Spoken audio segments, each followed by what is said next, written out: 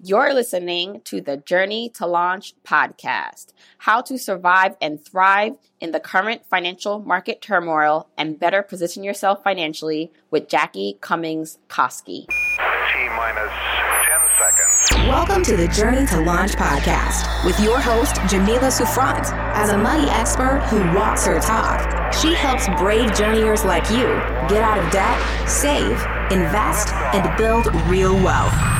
Join her on the journey to launch to financial freedom in 5, 4, 3, 2, 1. Hey, journeyers. I am, as I always am, excited for you to be joining us today. So before we hop into the episode, let me tell you about today's sponsor of the podcast, Empower.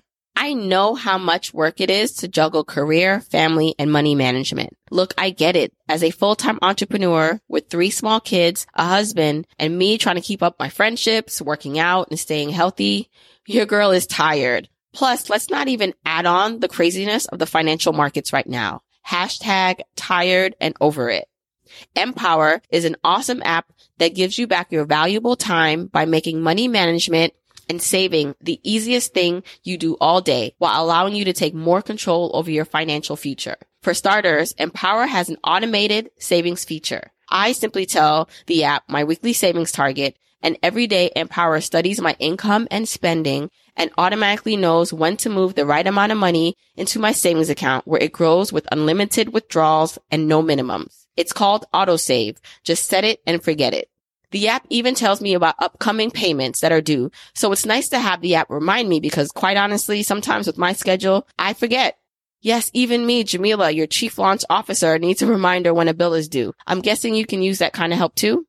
Now, Empower has a nice human touch because let's face it, sometimes you need to talk to real, living, breathing people for guidance. So just text Empower's human coaches who are on standby to share personalized recommendations and steer you through whatever financial questions that come up. If you want to save more than ever before, you got to check out Empower's app. Download Empower in the App Store or Play Store. I did, and over 650,000 other people have too. And for listeners of this show, that's Journeyers, get $5 when you use the code JOURNEY and reach your savings goal. Visit empower.me/journey for more details. That's Empower, EMPOWER.me/JOURNEY for more details. I am so excited for you to hear this week's episode of the podcast because I have a guest that really has a wonderful story, I think, to share of hope and what things could look like at the end of all of what's going on in the economy and world today. So I have Jackie Cummings Koski on the podcast, and Jackie's actually been on the podcast before. She was on episode 40, and she came on the podcast to talk really about HSAs, health savings accounts, and how they are the ultimate retirement and investment account. So after you listen to this, go back and listen to episode 40 where Jackie broke down everything you need to know about HSAs. But I really didn't get a chance to hop more into Jackie's story at that time. And she does have a fascinating one of being a single mom. So she went from being married to getting divorced and being a single mom and really starting her journey to financial freedom and independence. Not only that, but she retired early at 49 last year. So she retired right before all of this happened with the market and the stock market crash. So she sent me an email and she was like, listen, I want to be able to share how I was able to not only prepare for this market crash, but how I am withstanding the market crash, like what I'm doing. And I just think it's a really timely episode, especially in times like this. If you're listening to this in real time when this comes out in April of 2020, there is so much going on with the market right now. So much uncertainty. And I want you to hear from someone right now what they're doing, like real time, how they're making it work, how financial independence still works for her. And it's a real story that people should hear. If you want the episode show notes for this episode, go to journeytolaunch.com or click the description of wherever you're listening to this episode. In the show notes, you'll get the transcribed version of the conversation, the links that we mentioned, and so much more. Also, whether you are an OG journeyer or brand new to the podcast, I've created a free Jumpstart guide to help you on your financial freedom journey. It includes the top episodes to listen to, stages to go through to reach financial freedom, resources, and so much more. You can go to journeytolaunch.com/jumpstart to get your guide right now. Okay, let's hop into the episode. Hey, journeyers. I'm really excited to bring you this conversation that we're going to be having with Jackie Cummings-Koski. Hi, Jackie. Hi, Jamila. How are you? Good. And so for my OG journeyers who have been here from the beginning or earlier, you've been on the podcast before on episode 40, talking all about HSAs, because when I first learned about your story online, I think we were like in the same Facebook groups, and I saw how much you had saved in the health savings account, which if you want to know more about that, journeyers, go back to episode 40. I was just amazed. And so you came on the podcast to talk more about how you saved so much in a SHA account. You educated listeners and journeyers on what that was and how it's like a super investment account. And then I knew that you had an incredible personal financial story. I know you were a single mom, and you had, at that time, you were talking about retiring early. And so we didn't get into your story as much because we were focusing on HSAs back in that episode. But we are having this conversation now because, one, you've retired early, right? Right, exactly. You retired early. I think your story, from what I've heard so far, and I know you're going to go deeper into it, is amazing, being a single mom and getting to this point to be able to retire early. And then on top of that, so this is like real time, real life stuff, guys. So right now we're all experiencing the financial market volatility and craziness and the coronavirus and all what's going on. We're recording this at the end of March, but you, since you just retired, you were really in the middle of this, and you reached out and you talked about what you're doing and how you're withstanding the market with all these crazy changes. So I just thought, you know what, this is the perfect time to bring Jackie back on the podcast to talk more about her story and more about how the current financial crisis is impacting your early retirement life. So welcome back. Thank you, Jamila. Thank you for the introduction. I'm having to take deep breaths every day right now. But I retired on December 6, 2019. So roughly about 3 months before all of this started happening with the coronavirus, the market crash, basically, and just this huge economic downturn. So it was a very interesting moment for me. And I got asked a lot, what are you doing? Because you just retired. Now, what are you going to do? And my fears were more around what was happening as a whole, like with the economy, with the stock market, and more than anything with the health of everyone. And, our medical people that are on the front lines. That's more of my concern, because financially, I did set it up for a worst case scenario. Now, no one would have dreamed that we would be dealing with what we're dealing with right now. So before I retired, I would say about 2 years, I really started making sure I was putting things in place to cover these worst case scenarios. And the bulk of that was making sure that I had at least 3 years worth of living expenses in cash, liquid, and not in the stock market. So that's where I kind of started. So I don't know how long this is going to last, but I know that I'm good for at least 3 years doing nothing else. Right. There's a couple of angles here. There's one, how you were able to retire. So how old were you when you hit the early retirement lever or puller? I was 49 when I actually retired. But I reached my fine number, which I just calculate that 25 times my expenses. I hit that number about 2 to 2.5 years prior, but I wasn't quite ready to retire at that point. Yes. So I want to get more into the fine number and your conservative approach to that, because I know as people begin to listen, and, a lot of people are not in the position to think about early retirement, right? There's so many things going on with people's income and jobs and some uncertainty. But what I do believe what will happen from this crisis is that there's going to be some opportunities here. And even if you are not able to capitalize or, jump on investing opportunities right now, you can start to think about what your next 10 years looks like. And then hopefully a conversation like this, you can listen back to or draw back into some inspiration on what you can do to get into a better position for the next time this happens.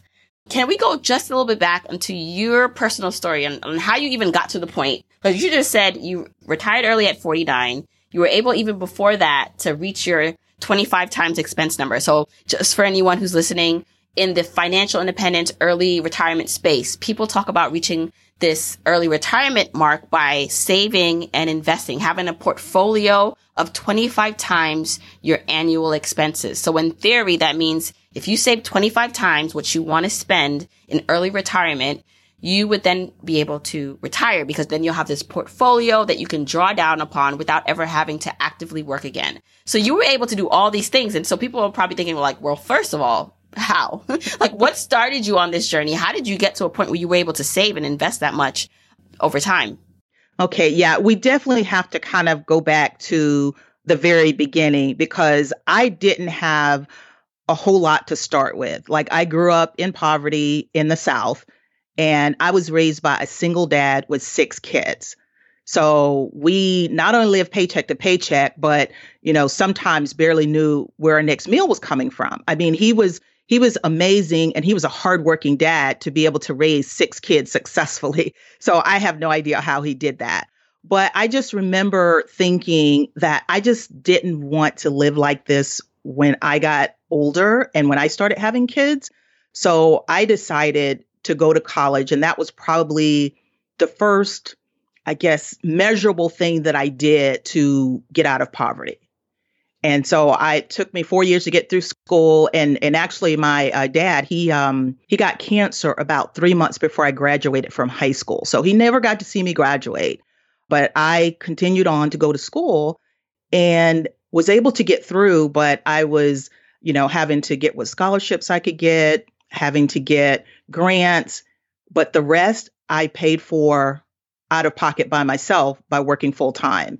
And eventually, my grades, they definitely suffered when I was in college, because I was working 2 jobs, 40 to 50 hours a week and taking a full load. So it was really tough, but I did finish whatever the lowest GPA was that you could get the degree. That was me, right? But I was so thrilled because I knew that degree would make a difference. And it certainly did. Maybe not right away, but I was able to get a decent job. My first job out of college was working at Walmart headquarters in Arkansas in communications. That was in my field. I got married and I had my daughter. And at this time, I'm in my 20s. But then after I'd been married for about 10 years, I got a divorce. So that kind of changed everything to me. And that was a big pivotal moment, real financial epiphany for me. And I think that was the turning point where I said, okay, now it's just me and my daughter. What am I going to do? And that opened up my whole mind with knowing that I had to do something different. Right. So what did you major in when you were in college? I majored in communications and journalism. Okay. So it sounds like while you were working at Walmart corporate, you were in communications. So when you got divorced, were you still at the entire time in communications still? Not the whole time. He was in the military. And when he got out, we were more concerned about him. So we were in Arkansas for a little while. And then we ended up moving to Ohio. And as soon as I moved to Ohio, I was probably around 22, 23 at this time. But as soon as we moved to Ohio, I found out I was pregnant. And I stayed with Walmart. So I was actually a manager at one of the stores. So it was kind of like in retail, working crazy hours. But I had my daughter, and about another 9-10 years, we had the nice, happy family and everything. And then we ended up getting a divorce. Right. So, and I always ask about like what people majored in. And I love talking about kind of the career trajectory, just because I think it's super relatable for people if like they have a similar degree, or especially if you pivoted, because I know you got into like the financial space. So when you did get divorced, you were still working at Walmart, or like what was your working situation, your career situation at that point? Yeah. So while I think when my daughter maybe was like 3 or 4 years old, I definitely needed to get away from retail, right? You're a young mom, I've got my little baby, and I'm working on the holidays, right, in retail. So I ended up going to a few different companies, and I landed at a company that's headquartered where I live now in Ohio. And that's where I've been for the last 20 years. So by the time I got divorced, I had been with that company, I would say probably close to 10 years. Okay. And in what field was that? That was, out of all things, it was sales. I had gotten laid off of a job and I needed to find another job. And they had a position open and they were a really big company in this area. So when I started out, I think I was doing administrative stuff. It wasn't retail. It wasn't communications, but I was happy I'm one of those moms where I have to work. I have to be doing something. So outside the home. And so I started out as sort of like an admin type person, but very quickly ended up moving into sales. And basically, it's a data analytics company. And I worked primarily with attorneys and law firms in the beginning. And then I kind of moved over to working more with like government agencies. So I had a long career there, about 20 years. Right. And so at what point during all of this did you come upon this financial independence goal that you developed? When did you know you wanted to retire early? Was that even in your sights and a goal back then, or you just wanted to do the best you could for your daughter? Like, what was your thinking and thought frame back then? Yeah, the whole retire early thing was the furthest thing from my mind. I just wanted to take care of my daughter. I wanted to be able to give her a good life, better than, what I had growing up. I didn't really know what to do back then. So I just started saving as much as I could. I started putting money in my 401k at work. And probably right after I got divorced, one of the first actionable things that I did is, first of all, I had to take a deep breath and figure out, what did I like to do? What did I want to do? And I liked personal finance. I liked learning about money and taxes and investing. So I found this investment club. They're supported by an organization called Better Investing, and they're nonprofit. But I was talking to a friend of mine that was a coworker, and she lived in Boston, and she was telling me about it. And I said, well, let me check it out. So I went to a few of their meetings, wasn't really sure what it was all about. But the one thing I knew is that these were very smart people. They knew a heck of a lot more than I did about investing in the stock market. And I think I attended maybe 3 or 4 meetings and decided I wanted to join. And the one thing that did for me is that it increased my comfort level with the stock market, and I wasn't afraid anymore. And that was one thing that I promised myself, that I was going to learn about investing. I was going to learn about my money and not be afraid anymore. And so now we're rounding right around like 2007, 2008, right? That the time that we're having now, 2008 for me felt very similar because we didn't know what was going on. But that was around the time I started investing. Right, right. So talk a little bit about when you then discovered that you wanted to not just do, because here's the thing, like people will be like, okay, I want to pay off debt and be smart with my finances and invest. Everyone hopefully can get on that kind of level of thinking. But then to the next level to say, wait, I think I maybe be able to leave the workforce early. When did that start to come into play, like for you? Well, I'll tell you what, that didn't start to come into play until maybe 3 or 4 years before I actually retired. I knew I was doing things right by maxing out my 401k, maxing out my health savings account, but I really didn't have like an overall picture of how this would lead me to retiring this early. Because in my mind, I always went by what we were told what retiring early was. It was like Social Security says it's 62, and a lot of your retirement accounts you can't even get to until you're 59 and a half. And so by the time I started discovering the FIRE community, they debunked a lot of those like myths that I was told and things that I thought were right. So I love that there was these smart people that was looking at things just a little bit different. And I just really dug in because I think I was settled on 59. And when I started seeing that, there's ways I can get money out of my account before I turn 59. And, I can live off of my money and I just need to make sure that I set it up right. So all these like little truth bombs that were coming at me, retiring at 49 started becoming closer and closer. I mean, the one thing I probably knew, one milestone that I wanted was for my daughter to be done with her schooling, like done with college. She's 24 now. So once that happened, there wasn't many more excuses. Mm-hmm.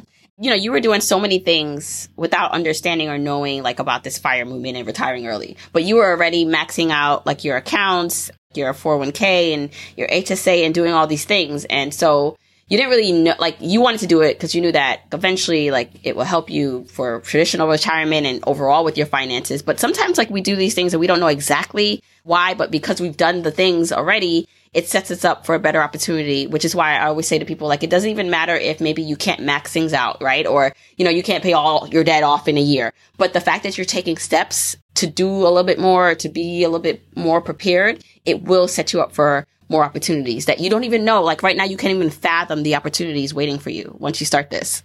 Yeah, Jamila, that is such a good point because I did a lot of flailing around for a long time and barely knew what I was doing. I knew certain activities were right and I was moving in the right direction. Like I knew it was a good thing to max out my 401k. I knew it was a good thing to max out my Roth IRA. And all this is on a slightly above average salary. I was making about $80,000 a year my last 10 years of working. So I wasn't even making over six figures, but I understood how taxes work. So as I was maxing out my 401k, that was reducing my taxable income. And as I was maxing out my health savings account, that was reducing my taxable income. I mean, I doubt if I was even paying, 10% in taxes by the time I was taking all those deductions. I would say about 10 years ago was sort of my mark, maybe 10 to 12 years ago, where I started wanting to dig into this. And I was a huge podcast listener. Back then, there was like 4 podcasts. And I would rotate them, in the subject of personal finance. Now, of course, there's hundreds, but I think I was sort of starting to discover the FIRE movement, like right on the cusp of it slowly coming out. So it was years that I would see, as soon as a new podcast came out, boom, I was on it. As soon as yours came out, I'm like, yay, here's another one. So this was like 5-6 years maybe where I'm seeing slowly more and more people talking about personal finance and then talking about financial independence and then talking about retiring early. So I'm definitely a student of podcasts and then other resources that help me better understand certain things. Now, today, if I went to dig into some of these topics, I would not have any trouble at all. But 10 years ago, there wasn't as much information available and I really had to dig. Right. How exciting is that? I just feel like so exciting for listeners, people, even if you're just coming upon this, no matter your starting point, that there's so much information out here for you. And no matter what your starting point, there is a way to do better. So I do have a question. So for you, right, was there anyone else? So what happens a lot is that we get encouraged or we often get shaped by our environment and our circle of influence. So it's easier now if you don't have people in your life that you know in real life to kind of connect with people online, right? Like follow the inspiring accounts and listen to the podcast, but without even FIRE in your sights, right? Just saving as much as you were saving, investing. What did other people around you think? Were you having to do things differently in terms of your lifestyle, like your friends, your family? Because I can imagine too, like, was anyone around you doing this or you just kind of had to blaze the trail? Oh, I definitely had to blaze the trail because no one around me, my family, my friends, my community, even people I worked with, it really wasn't. And honestly, Jamila, for so long, I was barely sure what I was doing. So I'm just digging into as much as I could possibly dig into, not being the expert and trying to learn myself. Now, probably the biggest influence or the person that spent the most time around me was my daughter. And so she would ask a lot of things and I would explain a lot of things to her. So I figured once I could explain it to her, then I got it. So that was the main thing, but definitely no one in my real life that was interested in this stuff. And the whole online social media and these content creators and blogs and podcasts and YouTube made a huge difference. Right. What I'm imagining, though, did you get people on board with what you were doing after they saw your success, or how did that go with people around you? Well, I mean, they didn't start seeing the success until like I said I was going to retire. I had a few really close friends that kind of knew and that I would talk to about them because I really wasn't interested in like blasting my story necessarily. Again, I'm still kind of figuring it out, but I did a few, I was on your podcast and I did a couple things, but I wasn't interested in revealing everything because I was still working for my company and I just kind of wanted to not really keep it on a down low, but I just wasn't ready to blast it out to everyone at that point. And honestly, out of respect for my employer, my boss was awesome. The company I worked for was awesome. So I had no reason to start talking so much about leaving if I had not had that discussion with them. Right. Okay. So if we take it back to when you first started investing, because I think it's interesting that you started around the time where it was like the crash, right? Like of 2008. Yeah. And one of the things that you said to me in the email when we were corresponding was you kind of calculated that by the time you wanted to retire early, that the market would have a correction again. Yeah. So, that we had such a bull run of a market for the last couple of years with like these momentous gains. And so that's not going to usually last forever. If you go back to the history of how the stock market works, that we have a long usual gain period where we're, people are earning a lot and people are investing. And then there's typically a correction. So I would like to talk through that because if we're doing some calculations here, we're in a correction now. Right. The market will come back. We don't know when, but then there will be another one in another 10 years or whatever that looks like. And so I think for now, it's for people who are not prepared, there is an opportunity here to, when this all settles, to become more prepared for the next time. And then for people who were maybe a little more prepared, they are like maybe looking at someone like you, like, okay, but like, what does this look like? Like now, like, how does someone withstand something like this that happens? So when you first started, let's talk about like the investing part of it. Did you make a lot of money when the market was down at that time? Yeah. So I definitely draw a lot of parallels between now, 2020, and 2008. Okay. It was unprecedented time. Okay. The stock market had crashed. And even though the market was crashing for different reasons, still in the beginning, nobody really knew. It was just falling every day and more and more and more. And so it was so scary. People were taking their money out of the bank. You had big companies that, went under. It was very scary. And they had the breaking news every single day, like you see now. So it feels like a lot like 2008, even though it's for a different reason. So what I started to do in 2008 is learning about the stock market. And around that time, I did start investing in my 401k. So I didn't have a ton of money. The investment club, there was money I was putting in there, very small amounts, like $100 a month. But I guess the biggest thing was that the investment club, especially, and the smart people in there, they taught me that you want to buy low. I mean, most of us know that concept. So I started building up my confidence in that the stock market is going to come back. I'm not going to put my money in and then I'm going to lose it all forever. That's not how it works. And then I obviously was not able to put everything in all at once, but I started. And only with hindsight do I look back and say, man, that was a great time to start investing, but at least I wasn't on the sidelines. And the easiest way to start investing for most people is just with their employer sponsored plan. At least do it up to the match. And if you can do more, that's even great. So right now you're buying the stock market at a much lower price. Right. And so as time went on, again, obviously I couldn't put it all in at once, but we hit 2008, 2009, 2010. So about a year after 2008, that's when it started bouncing back and coming back. And I had purchased a few individual stocks on top of, what I was doing in my 401k. And everything that I bought in 2008, man, it bounced hard and it's been on the plus side ever since. So that made me realize, okay, so this does make sense. Now, I do my own little research on, the stock market history and generally how often do we have a correction? Of course, in 2008, everyone was asking these questions. Right. So I knew going into retirement that the stock market corrects about every 8 to 10 years. So knowing that when my date was 2019, I already knew we were overdue for a correction. So because of that, I had to really put a strong strategy in place because I didn't want anything to come between me and my retirement date. So as we were hitting these all-time highs every day, I mean, if you look, we were up, 31%. The S&P 500 was up in 2019, 31%. So I'm scraping off the top as I'm saying, I know there's probably a correction coming. So as we're hitting all these all-time highs in the stock market, I'm moving it into bonds or I'm moving it into cash. And I'm counting that as part of my 3 years that I wanted in place before I retired. Right. So we're talking now about you realizing, because you're being proactive. You're thinking ahead about, okay, I want to pull this trigger on early retirement and it may be the time that the market is crashing. So I'm not going to put all of my money or keep all of my money at least in equities. And so when you say scraping off the top, I like you likened it to like overflowing of like a cup. Like when you had excess returns, you didn't keep it in equities. You started to then move it to more conservative investments like bonds, right? Yeah. And some people may call that sort of reallocating or balancing your portfolio. For me, I felt like every time we were reaching all-time highs, the cup was overflowing.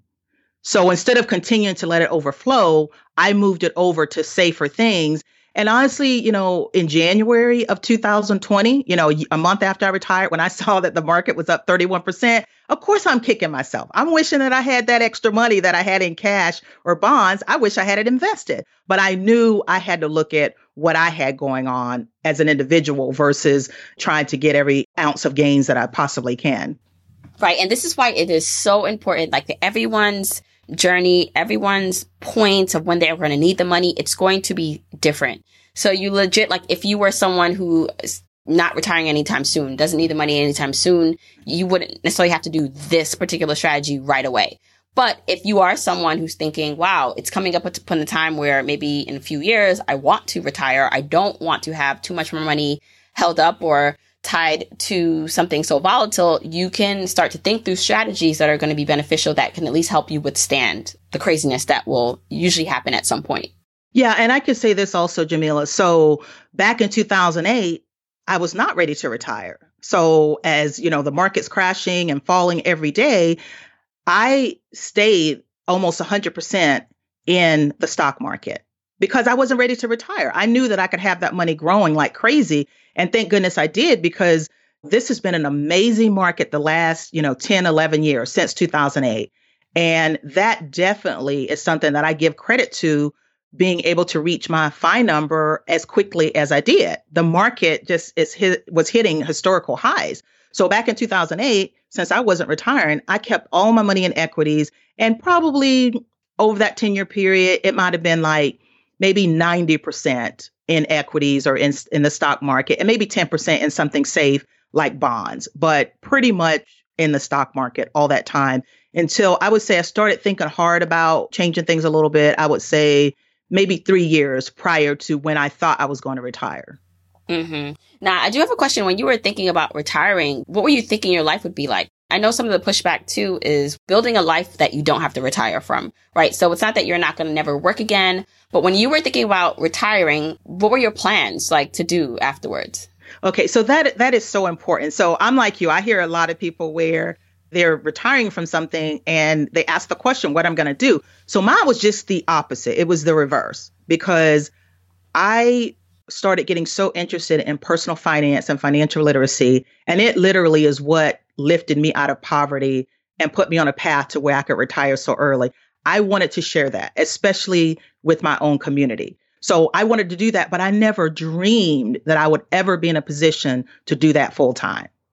And when I realized that I could retire early and actually focus on that and not worry about being put in the poorhouse if it didn't work or if I wasn't making big money or anything, I was just all about it. So even while I was working full time, I would do my financial literacy stuff. I would do classes and workshops, and I mainly worked with like high school and college kids. So I love seeing their eyes light up and teach them about the stock market. I would play games with them, like giving away $2 bills and giving away gift cards of S&P 500 companies when they guessed the right company. So I already had something that I was very passionate about, that I wanted to do and I dreamed of for a long time.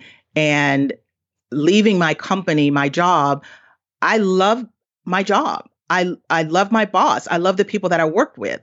So it was very, very hard and really bittersweet to make that departure. Like I was literally about to cry the last day. But they all knew that I had this, insane passion for educating people financially. And the only way I could do it was to make this pivot. Mm-hmm. So for me, I already knew what I was going to do for quite some time. I just never dreamed that I would be in a position to focus on it full time. Right. As you're thinking about when you're retiring, which was, a few years ago, and you're like, okay, I'm going to start switching up where my dividends go, where I'm reinvesting, right, to get a more balanced portfolio than just 100% equity. The other thing you talked about is that you continue working. So I want to go back to this 25 times rule that people in the financial independence retire early space talk about, which is if you hit 25 times, meaning if you save and have 25 times your annual expenses, for example, I don't have a calculator. So Jackie, if you know this really quickly, like let's just say you spend $50,000 a year, or you want to spend $50,000 a year in early retirement. If you take 50,000 times 25, that's going to give you 1.25 million. So essentially you need 1.25 million saved and invested in a portfolio, whether it's your 401k, Roth, taxable investments that can spin off money from your investments that you don't have to work. So one of the things that people talk about in being more conservative in an approach is having more than that saved. Because think about like times like this, where if you are retiring or you're withstanding a market crash, you may need more because your portfolio, if it's dependent on the market, may decline. So I want you to talk through about how you started to be more conservative in your approach, like working longer, having more than enough cash, or at least, a lot of cash saved up. Let's talk through those strategies. Yeah. So let me just kind of share my real numbers. So even before I retired, my expenses were somewhere around $40,000 a year. And that's one person. Tack on, health insurance, who knows where that's going to be. Right now, I have a plan that's on the exchange that's pretty reasonable. So for me, it was about $1 million was my number. Okay. So when I reached that number, the math all worked out, right? I have spreadsheets. I've looked at it 100 different ways. The math was good, but I was trying to get my head around the fact that I'm not going to have a safe job. I'm not going to have a regular paycheck. All this is on my shoulders now. So I decided to work a little bit longer to have a cushion.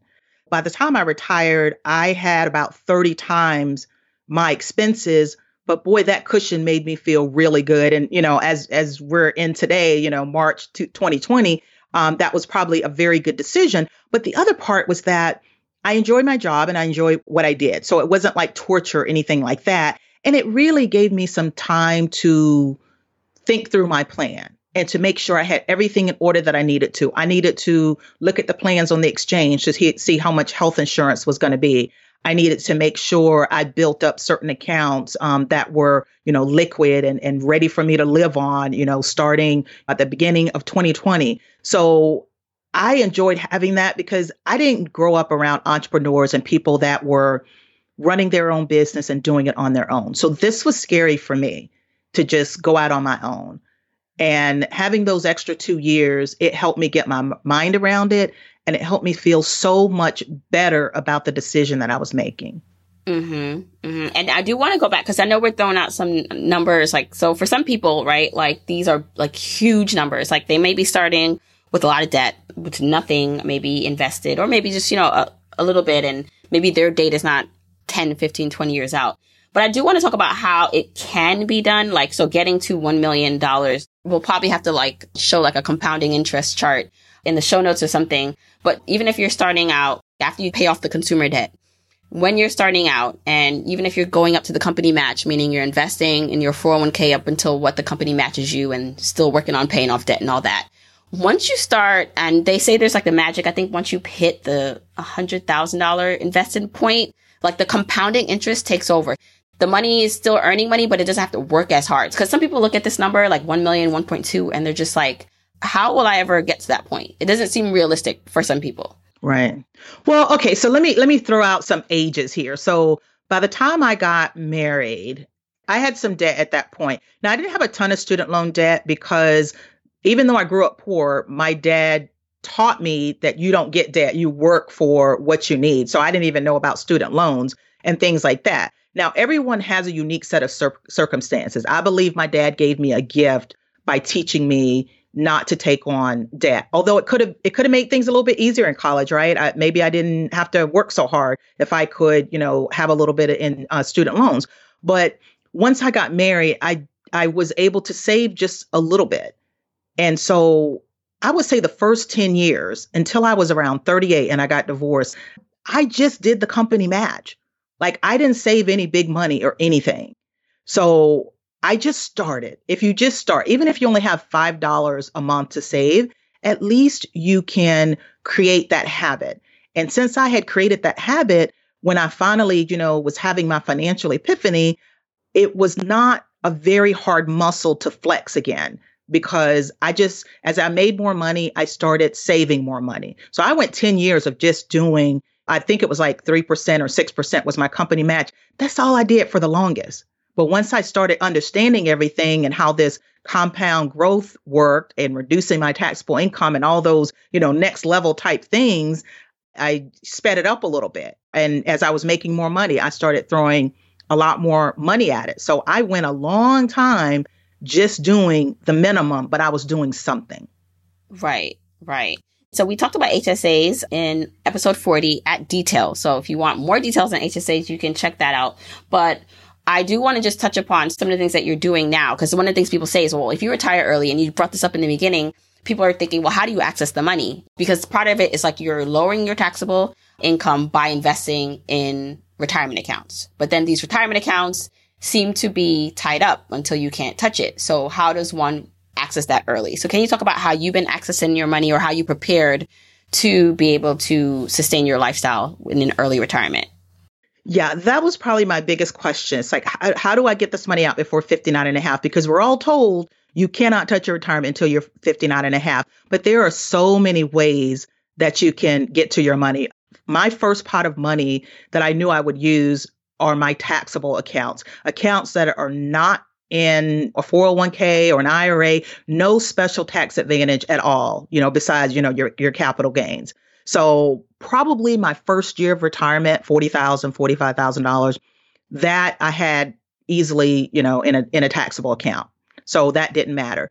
The other pots of money that I will be using over the next 3 or 4 years is my Roth IRA contribution. So for your Roth, I've had a Roth IRA for about 15 years. So you're able to take the contributions, not the earnings, but the contributions out, penalty and tax-free anytime. There's no age limit. There's no amount of time that you have to have the money in the account or anything. So after 15 years, obviously that's built up. So I can get to that. And then my third bucket is my health savings account, as I mentioned. I think when I talked to you, Jamila, it might have been around 100,000. Right. It peaked out right before I retired at 140,000. So again, like you said, that compound growth. So from 100,000 to 140, I mean, it seemed like it just, bounced like you were bouncing on a trampoline. So even in that health savings account, though, knowing that, hey, if things get rough and I need to pay for all of my medical expenses out of here, I need some of that liquid too. So I put some of that in bonds when before it was all in the stock market. So that I could take out anytime. There's no age limit, no penalty, no nothing, as long as you use it for qualified health expenses. And for the health savings account, since I've learned, is that you can also include qualified dental expenses and qualified vision expenses. So I got that covered because so many people end up filing for bankruptcy because of healthcare related expenses. So that was a pretty important account for me. Right. I think some of these things for some people, again, they don't realize that you can access the contributions in the Roth and things like the HSA if you keep the receipts and you're not using that money right away. So there are people right now listening and they might be thinking, okay, well, Jackie started in 2008. She didn't really have much, or she was also nervous. What advice do you have for people now, right? Going through these times, maybe they have not lived through a previous market crash or were not old enough to actually have like the impact be so visceral. What kind of advice would you give to someone who hasn't started yet or who wants to start that's kind of nervous, but they want to be where you are, like 12, 15 years from now, they want to be able to retire earlier and do something they love? What advice do you have for them to start? The advice I would give them is to understand the stock market and how your money works. Like I went back and looked at a chart of the S&P 500 and I saw that most years it was up. I looked at the dip in 2008. And I think the only reason why I'm not totally freaking out about the stock market now is because I have increased my knowledge level and I understand that this is a part of the cycle. Now, there's different reasons that the market will pull back, and certainly this is unprecedented, but it will come back. The stock market always comes back. But it's so scary when you're opening up your statement, your 401k statement or your IRA statement, and it's all red and it's down 30, 40%, who knows? But if you understand that this is a normal cycle, stocks can be volatile at times and it does bounce around. It's not a straight line. that you stay the course or you throw a little more money in when it's down. So that's the only thing that kind of helped me mentally not just go crazy about how this market is going and to know that my money's going to be okay long term. So really, it's like getting just educated and feeling more comfortable, like understanding that this is part of a pattern. Right. Normally, it's the fear of the unknown, right? And there's a lot of unknowns right now. But the stock market is not necessarily an unknown. We kind of know historically how it's performed. Like you can go back 100 years and the stock market has always come back. 2008, people thought the sky was falling. 2001, September 11th, that was an unprecedented time that no one could have dreamed of. But it does come back. So I definitely draw some parallels between today and 2008 and 2001. And each time it came back, and this will come back. Now, what do you do? Because, we're all human. So even if we understand that on a mental level, that it comes back, it's kind of crazy to see, your gains like wiped out in a matter of minutes and your portfolio dropping. Like for me, honestly, I have not looked at my investment accounts because one, I know that they're down. Like I don't want to see how much they're down. Like I just know that they're down and that's not going to really be helpful to me unless I'm ready to actually invest. Then that's when I'll probably like peak and like press the kind of like buy more. Right. But what kind of things have you been doing to not freak out or kind of, cause I feel like if you pay attention, like, so it's funny, right? I usually can withstand kind of the craziness of media and the sky's falling, and I can usually withstand that. But if you look at it long enough, you may also believe that the sky is falling and that it will never be daylight again. So what have you been doing to kind of brace yourself with everything? Yeah, we all have an emotional side, and our behavior is not always in sync with what is logical. So for me, I've been focusing on all the other things that, bring me joy or helping out people that I know that need it. I care about my community, my family, and a lot of friends and family will call me up and ask me about the stock market.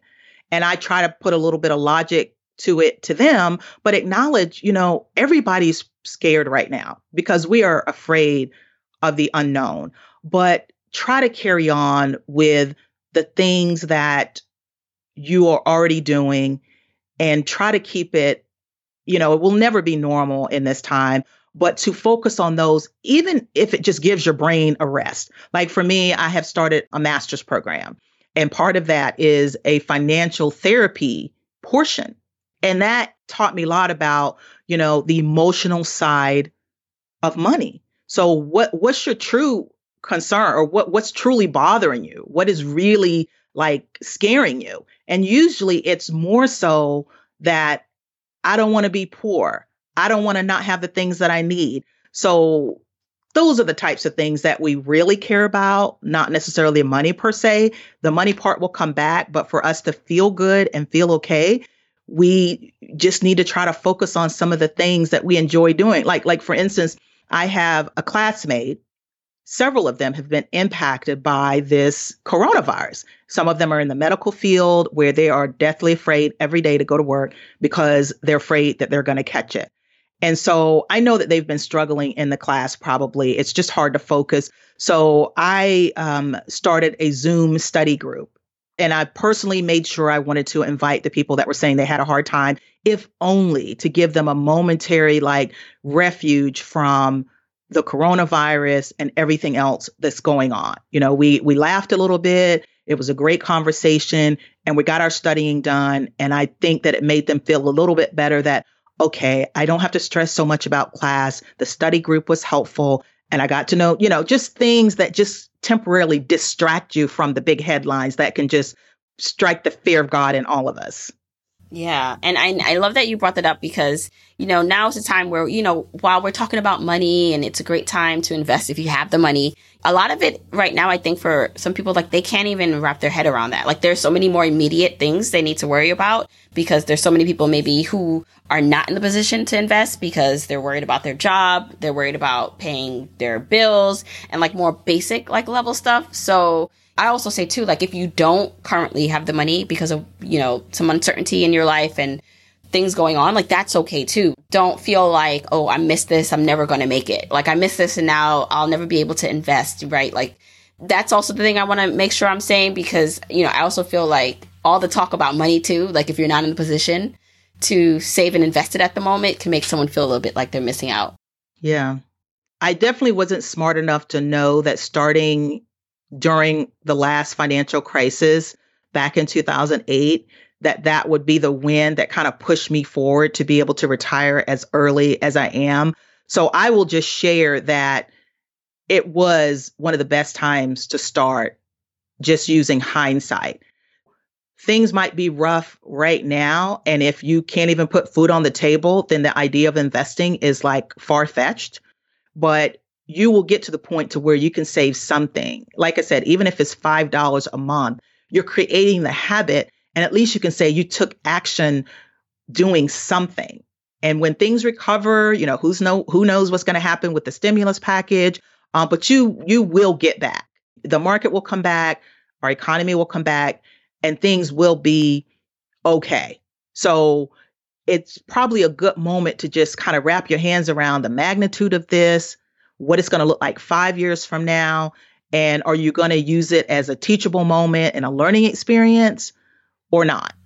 Right. Love that. Love that. Now, I do want to, talk a little bit about your daughter, because as you know, you're talking about raising her, and I'm sure she's seen you, work hard to do all this, retire early. And then you mentioned you were explaining concepts to her.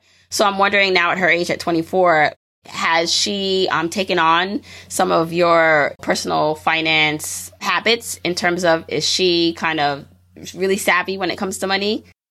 She definitely is showing signs of it. She's 24 now, but when she was, I would say, high school age, college age, not so much. So it's so nice to see maybe the fruits of my labor kind of pay off, where she's doing all these cool things.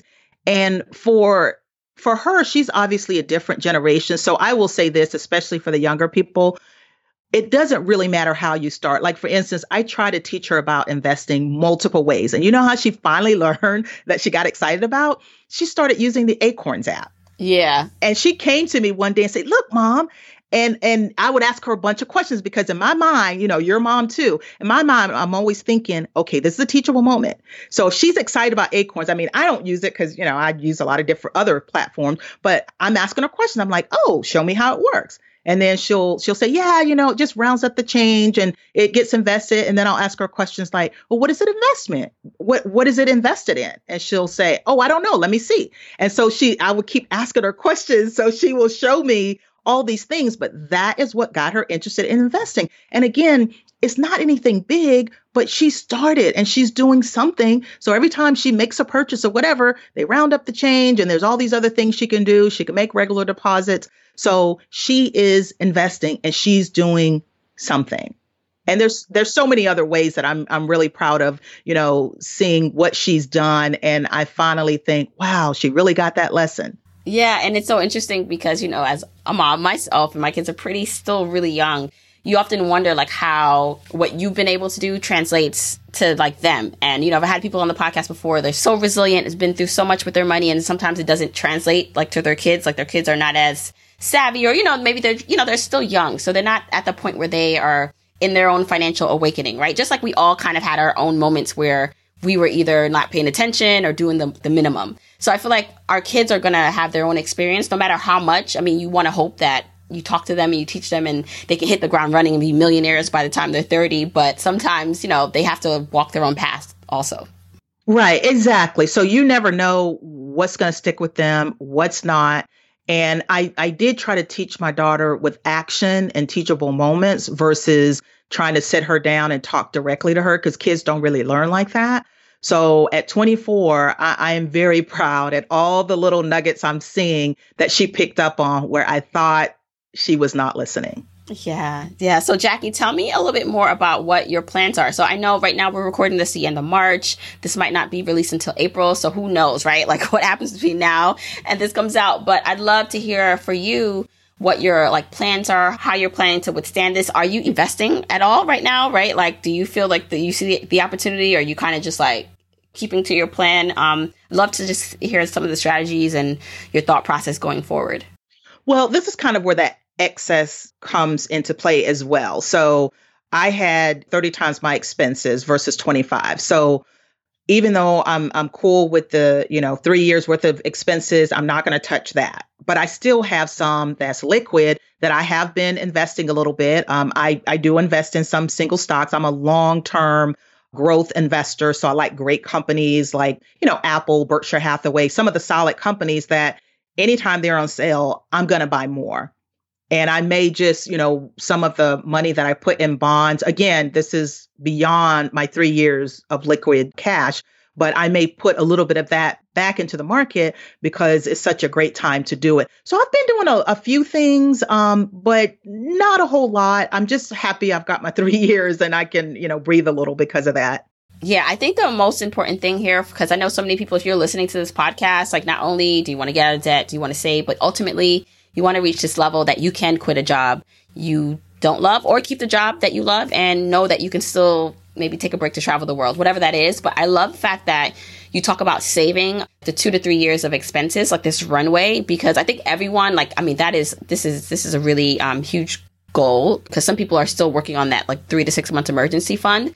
But looking past that, like this buffer, this amount, like this FU fund, as I call it, or this money that you're able to use to live while you're figuring out how to access your account, your retirement accounts, I think is so important because it helps to withstand you from the market fluctuations. And let's just say maybe it's not the point that you are can early retire. Having that much money saved up can allow you to take a break, right? Like maybe you don't reach complete financial independence, but there's a job change or you need to do something different, maybe stay home, raise kids, whatever that looks like. That to me is like the next level, like that when we talk about personal finance, there's the save 10% and pay off your debt, save 3 to 6 months of emergency. But this is like that next level stuff that really puts you in a position to live the life like that you really want.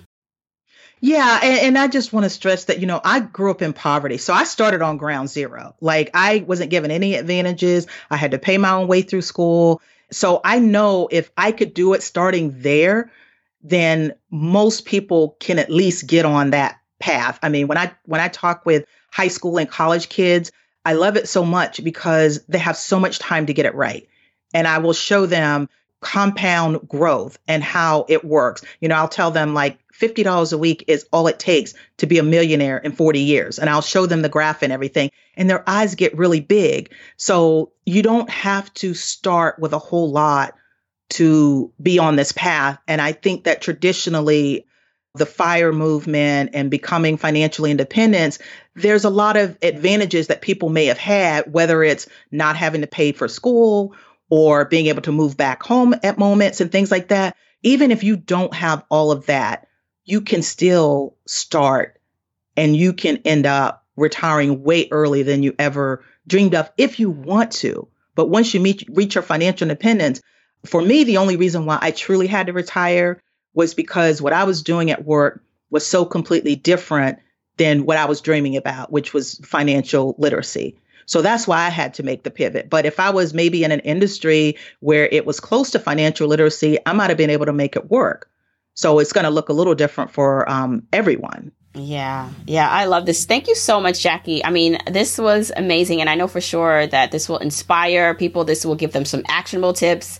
This really, I think, will change some lives. So first, let's talk about where people can find you, because I'd love for you to share your social media handles just in case people are just like, oh, I want to follow her story, her journey, and reach out and connect. Okay. Well, they can just go to my website, which is moneyletters2.com. My book is called Money Letters to My Daughter, which that's been out for many years, but it is on Amazon. And then on Instagram, which I know that's where you hang out a lot, Jamila, I am Phenomenal Woman. And that's FI as in financial independence, Phenomenal Woman. And that's giving homage to my favorite poet, Maya Angelou. Yes. And I will link all of that in the episode show notes. Thank you so much, Jackie, for coming on again. Thanks, Jamila. This was so awesome. Okay, Journeyers, I really hope you enjoyed that episode with Jackie. I mean, I was so happy she reached out and wanted to share her story with me and with you, because I think it's such a timely, relevant story to share. I mean, talking about how she started investing in the down market, the last downturn in 2008, and where she is today, that she was able to come out ahead, retire early, and withstand what's going on. I think it's a story of hope that if you're in a situation right now, whether you can invest or not, I know there's a lot of uncertainty for you and for some people with their jobs and income, but there is a light at the end of this, and I want you to keep that hope. So I hope that this was able to give you some context on what like a real person who achieved financial independence and retire early, what they're doing to be able to withstand this. So I hope you enjoyed that. Don't forget, you can get the episode show notes for this episode by going to journeytolaunch.com or click the description of wherever you're listening to this. And you can still grab your Jumpstart Guide for free to help you on your journey to financial freedom by going to journeytolaunch.com/jumpstart. If you want to support me and the podcast and love the free content and information that you get here are 4 ways that you can support me and the show. 1, make sure you're subscribed to the podcast wherever you listen. Whether that's Apple Podcasts, that purple app on your phone, your Android device, YouTube, Spotify, wherever it is that you happen to listen, just subscribe so you are not missing an episode. And if you're happening to listen to this in Apple Podcasts, rate, review, and subscribe there. I appreciate and read every single review.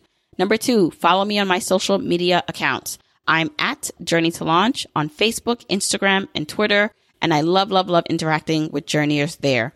3, support and check out the sponsors of this show if you hear something that interests you. Sponsors are the main ways we keep the podcast lights on here, so show them some love for supporting your girl. 4, and last but not least, share this episode, this podcast with a friend or family member or coworker so that we can spread the message of Journey to Launch. All right, that's it. Until next week, keep on journeying, journeyers.